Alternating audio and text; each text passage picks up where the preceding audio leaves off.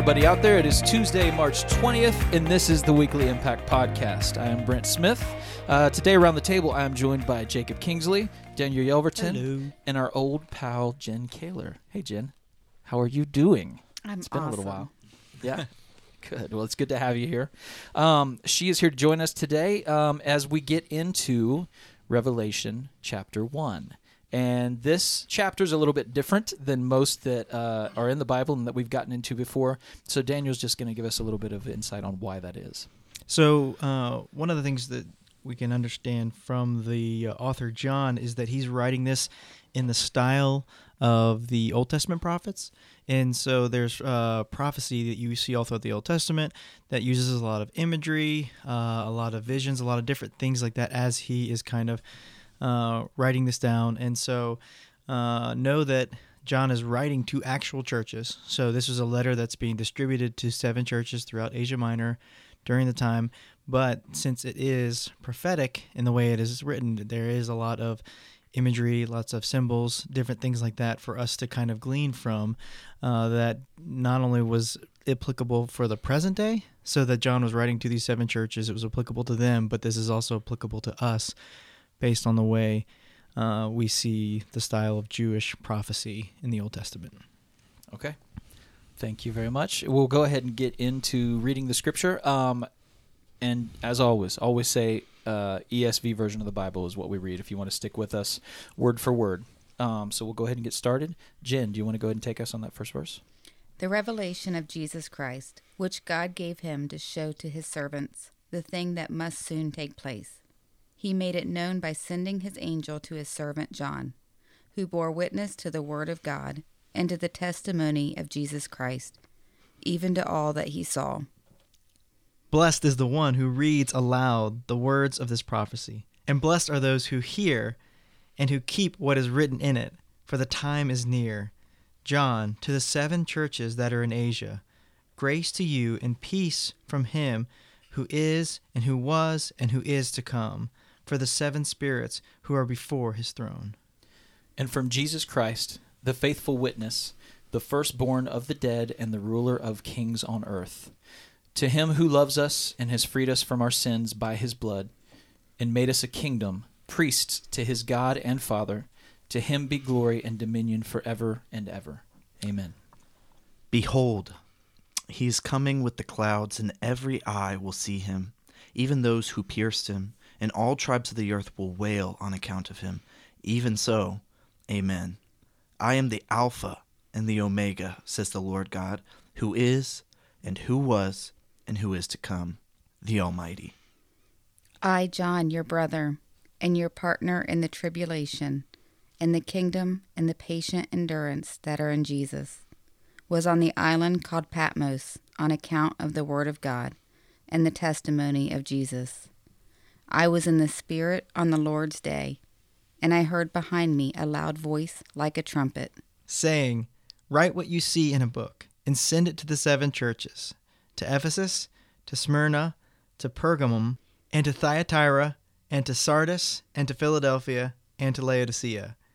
Then I turned to see the voice that was speaking to me, and on turning I saw 7 golden lampstands.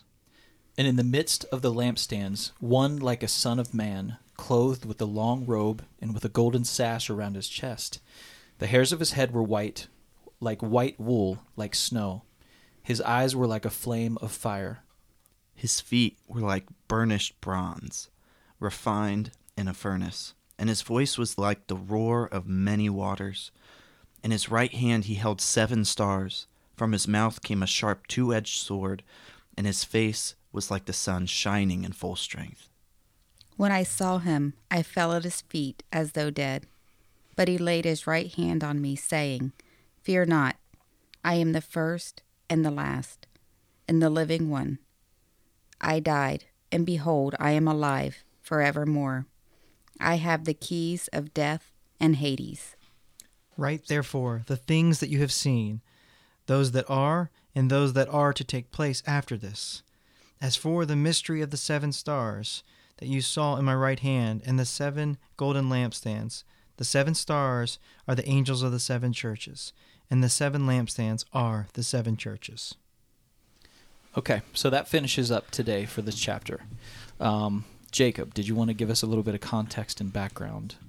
Or at least kind of more of an understanding? Because there's a lot of weird stuff going on in there than typical language would lay out for you. Right, and I think that because of just this book of Revelation that we're getting into and we're going to be reading, that this podcast is hopefully going to help us all understand the rest of the book more, not just this one chapter. And so I'm going to need a lot of help on this. I don't have exhaustive knowledge. Unfortunately, it'd be nice if I did, but that's not the case. That's why we brought Jen on. And so I think the first thing to understand specifically about this chapter is he's explaining what is to come. He gives us the setup of how he receives a vision. And that's what it is, that God is revealing something to him in the form of a vision. And so that impacts how we understand the rest, because John is seeing the unfolding of things, and he is trying to write down as best he can to describe in his own vernacular, in the way that he understands things. And so some things are described really weird, and we're like, what is going on here?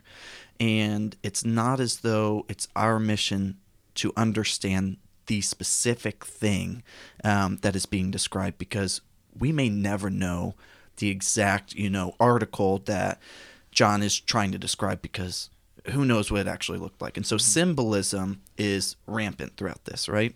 And I think that's part of the reason why a lot of Christians shy away from this book, because I would argue to say it's maybe the hardest book of the Bible to understand. Yeah. Because there's so much going on, and it's talking about the future, and some people are like, well, I'll just live in the present and let whatever happen. But we even see from the beginning of this book, John saying, blessed is he who hears this, who reads it out loud, who is hoping in the coming of Jesus, who's looking forward to what is going to happen with the kingdom of God. That needs to be our mindset, and so there's a need for it. The other thing, just as a quick note about the whole book of Revelation, is throughout church history, there have just been 4 different ways that people look at it. Mm-hmm. They look at it and they say it's just a story. It's just talking about good versus evil, and nothing is actually talking about specific events. The other way that people look at it is they say, well, this is talking about specifically only the church and the events when John was alive. And then there's a third view that says, well, this is just talking about history that has already happened. Not just John's time, but, throw in the medieval and then through the Renaissance, everything like that. But it's already come to pass. And then the fourth view is saying, well, there's still things in here that's talking about the future from us. Yeah. And so, like Daniel mentioned earlier, this is written as Jewish prophecy. And prophecy didn't always have to do with predicting the future. It was always a message on behalf of God. And so the key to understanding Revelation is, even though I believe it's talking about our future, that there are still things that show us the heart of God in it. It's not just a doomsday letter, but it's communicating God's heart for this world and for reconciliation and full consummation back to the perfect world that he created. Mm-hmm. Another thing to note, too, is that some of the things that we see in prophecy, especially Old Testament prophecy, had, especially when you're talking about Jesus, a lot of times there was someone that had fulfilled that prophecy maybe in the present, but ultimately Jesus fulfilled that prophecy in its entirety in the future. And so there may be things that we can say, okay, that's already happened, but that's not necessarily final when we read that, because prophecy can, the way that it's written and the way that it was revealed in the Old Testament, is that it could have done something to do with the present, but had ultimate fulfillment later on down the road, like when we see all the messianic prophecies from the Old Testament. And so that's another thing to note, is that when we read this, it's not like, okay, this happened, this is final, we don't need to worry about this anymore necessarily. It's something that we can glean from it, like Jacob said, to see the character and the heart of God, but also to apply what Jesus is exhorting not only these churches to do, but also the hope that we have to come. Mm-hmm. So with that, we'll go ahead and get into observations. And there's probably a lot of stuff that we need to get into that we observed in this. A lot of strange language that doesn't necessarily make sense exactly as it is. So if there's anything that anybody'd like to get into first, go ahead and throw that out there now. One of my observations was I was confused at the beginning because it talks about, let me get to it, the 7 spirits.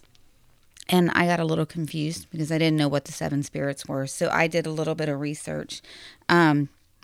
And what I found was the 7 spirits are the 7 spirits of the Lord that are actually 7 characteristics that are 7 characteristics of Christ that he fulfills in all for fullness and perfection.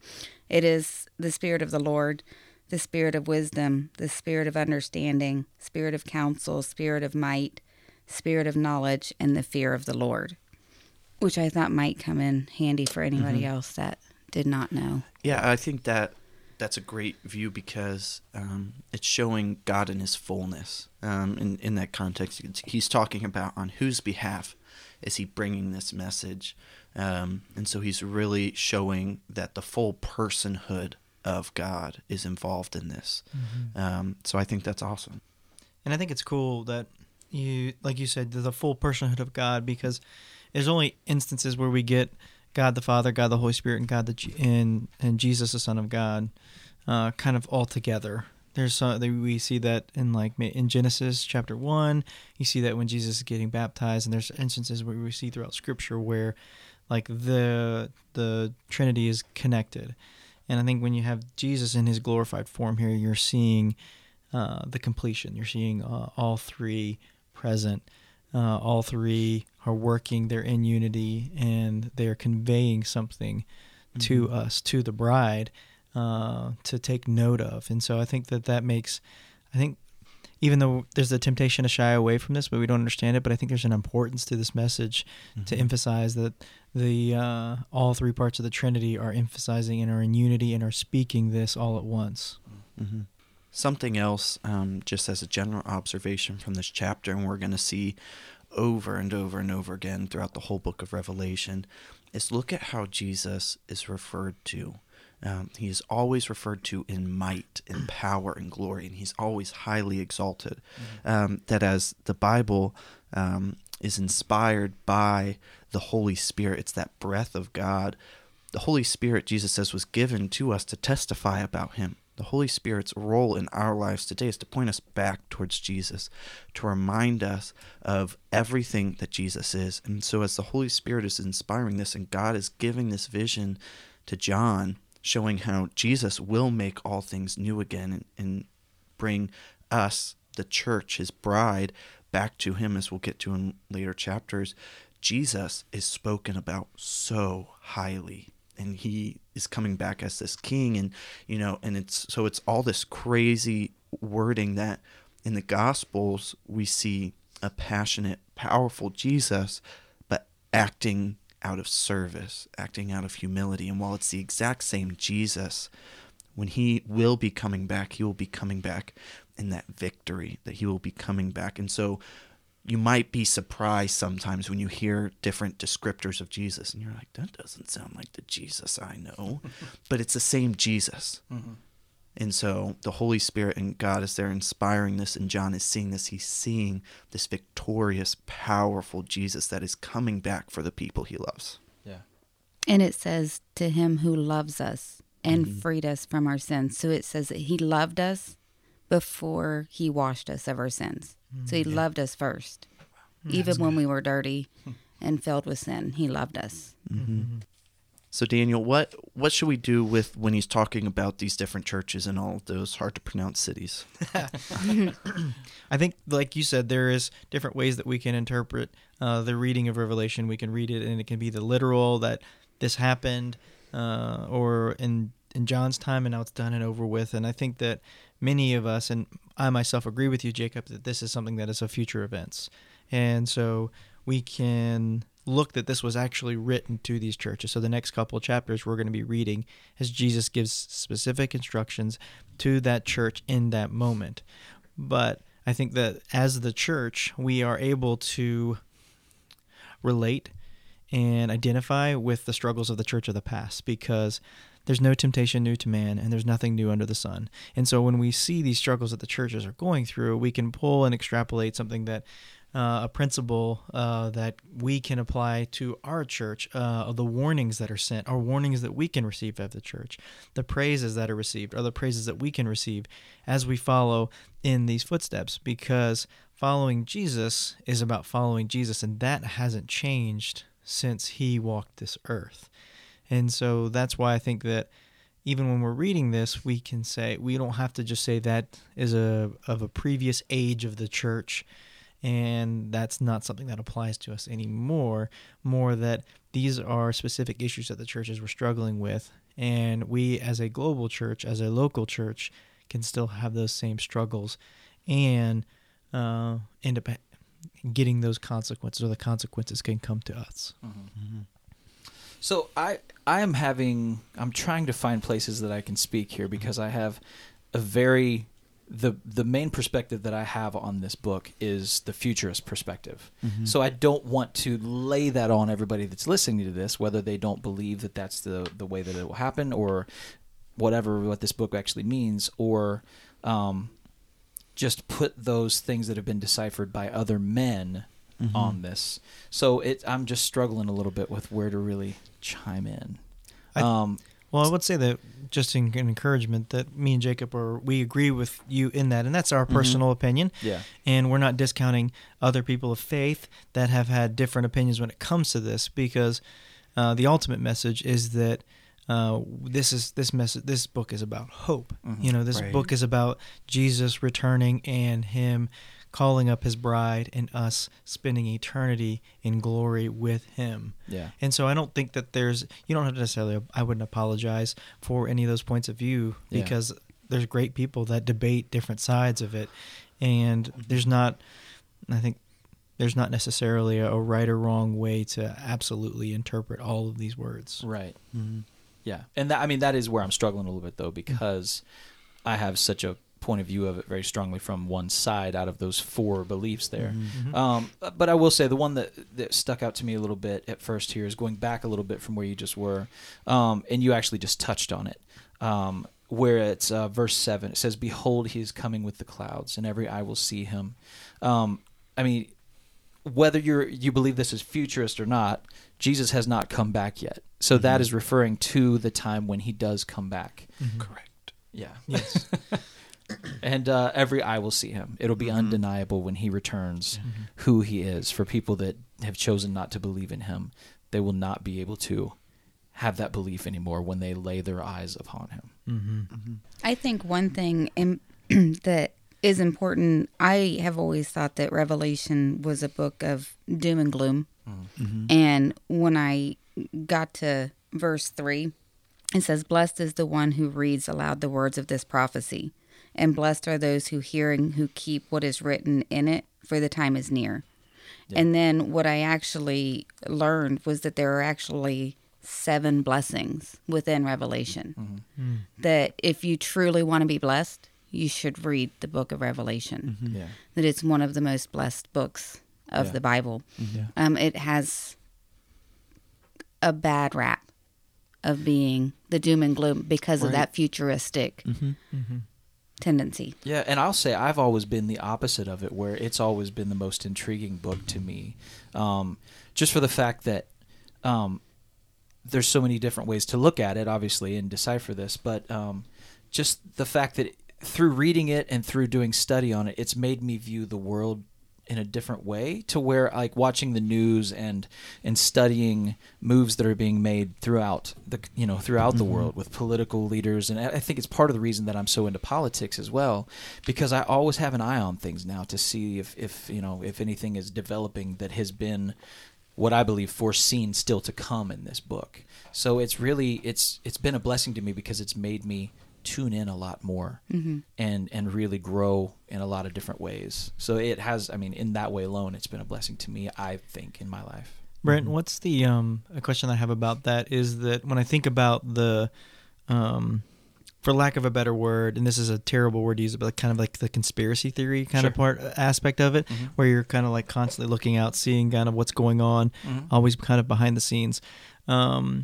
with that, I know that there's maybe like a tendency to isolate.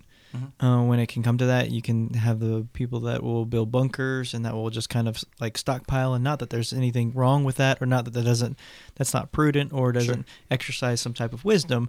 But I just wonder how that can turn into something more negative when you read about the book, and maybe more distancing and separating yourself from people, which I don't think that's what the gospel message is ever intended to do. Yeah, and for me, it personally hasn't done that for me. It's just made me, truthfully, have more of a connection in a way with the truth of the Bible and the truth of the Word of God, because I believe what the Bible says, and if this is the futurist version of this, I believe that this is going to happen someday. So it almost keeps me more tied into the Spirit and more aware of how that is working, and making me aware of that. And that, in turn, focuses me on continuing to grow in my spiritual journey and in my spiritual health and in my spiritual development, and who I am as a member of the kingdom of God. And for me, it doesn't make me isolate myself, because I'm not afraid of it as much as you can look at this and say, because if this is futurist and a lot of these things are to come the way that they've been deciphered by a lot of scholars, it is a scary time on earth. I mean, it literally becomes hell on earth. It becomes the dominion of Satan at the second point of the tribulation. And it can be scary. But at the same time, I trust in Jesus. So it's not scary to me. It's just an intriguing thing to me to keep an eye on, if that makes sense. Yeah. Sure. And I think... Oh, I was just going to say, I can see how it can make people afraid and draw in, though. But it doesn't do that for me. Sorry.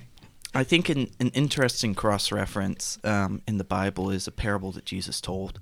And he's talking, it's the parable of the 10 virgins, I believe. And basically, there are 10 virgins, and they are awaiting the groom. But some of them are super prepared. They know what's going to happen, so they have their wicks trimmed and they have the oil.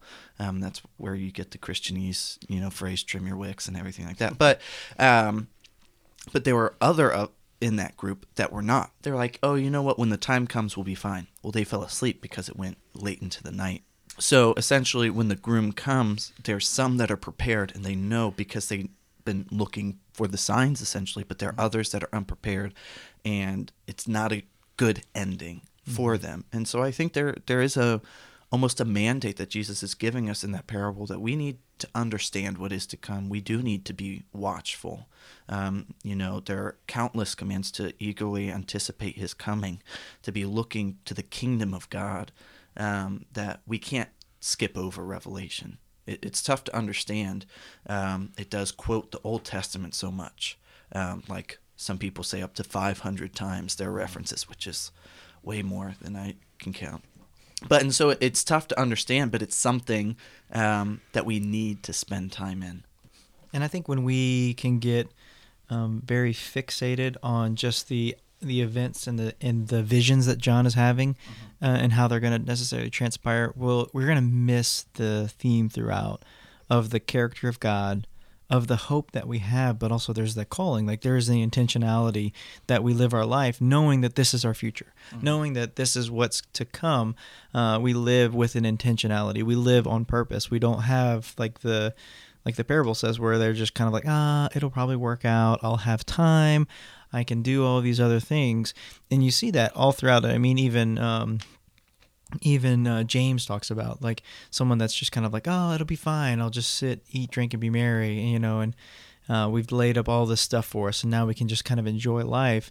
And God has a different purpose, and God has a different purpose for his life, and the intentionality that we can have is seen through. It's in God calls us that. Jesus calls us to be intentional as the church. And so I think this is a very much, it's a warning, and it's important for us to see that as we can't just act like this is like not a big deal, especially because the severity of what's to come is something that unfortunately people are going to experience if they don't know Jesus or they say no to Jesus. Yeah. Right. And I think you mentioned one word earlier that really sums up a lot of this, and it's hope.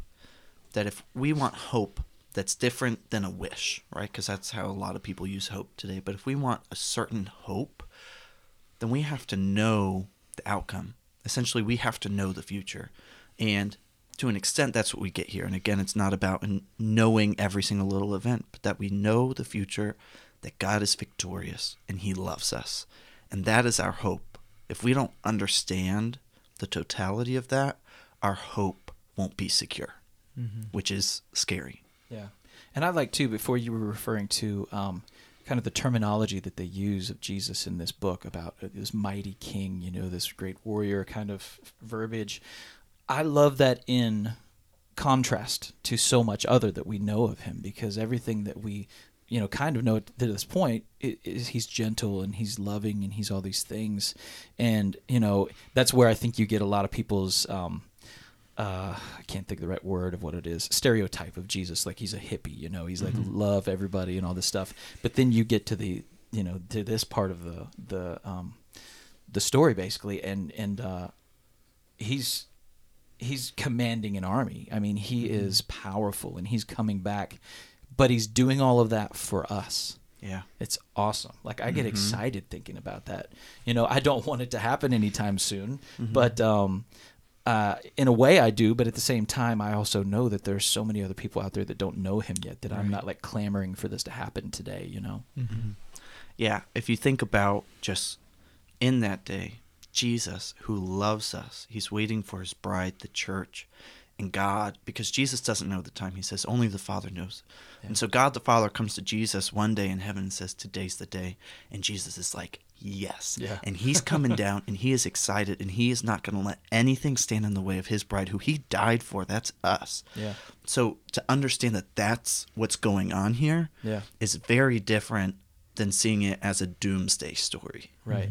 Yeah, absolutely. And that's why I love it. I get so excited about it because it's fulfilling the promise of his return and why he's returning for us. Absolutely. Jen, what you said that you had a just intimidated perspective of this at first, and now that you've had a chance to study and even just kind of hang out with us today, what are some of the things that you feel like you can almost encourage some of the listeners who are just struggling with the idea that Revelation is not only intimidating, but it's also, like Jacob was saying, like a doomsday? What has been an encouragement for you? I think now that I've started to read it, it's exciting.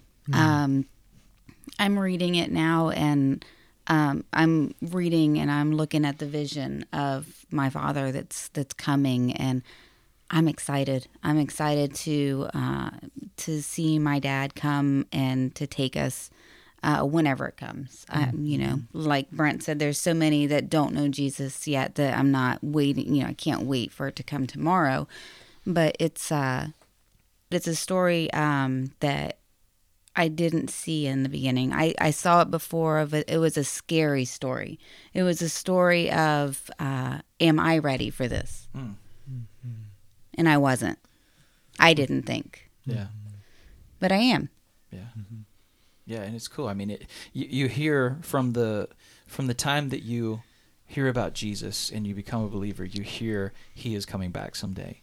And this is just basically laying out the details of, this is how that's going to happen, And like you said before, though, a lot of it is it's terminology from John's point of view. So a lot of it is strange. I mean, did you guys want to get into any more of... When they're talking about what Jesus looks like when he comes down, is they say that his mouth had a two-edged sword. Mm-hmm.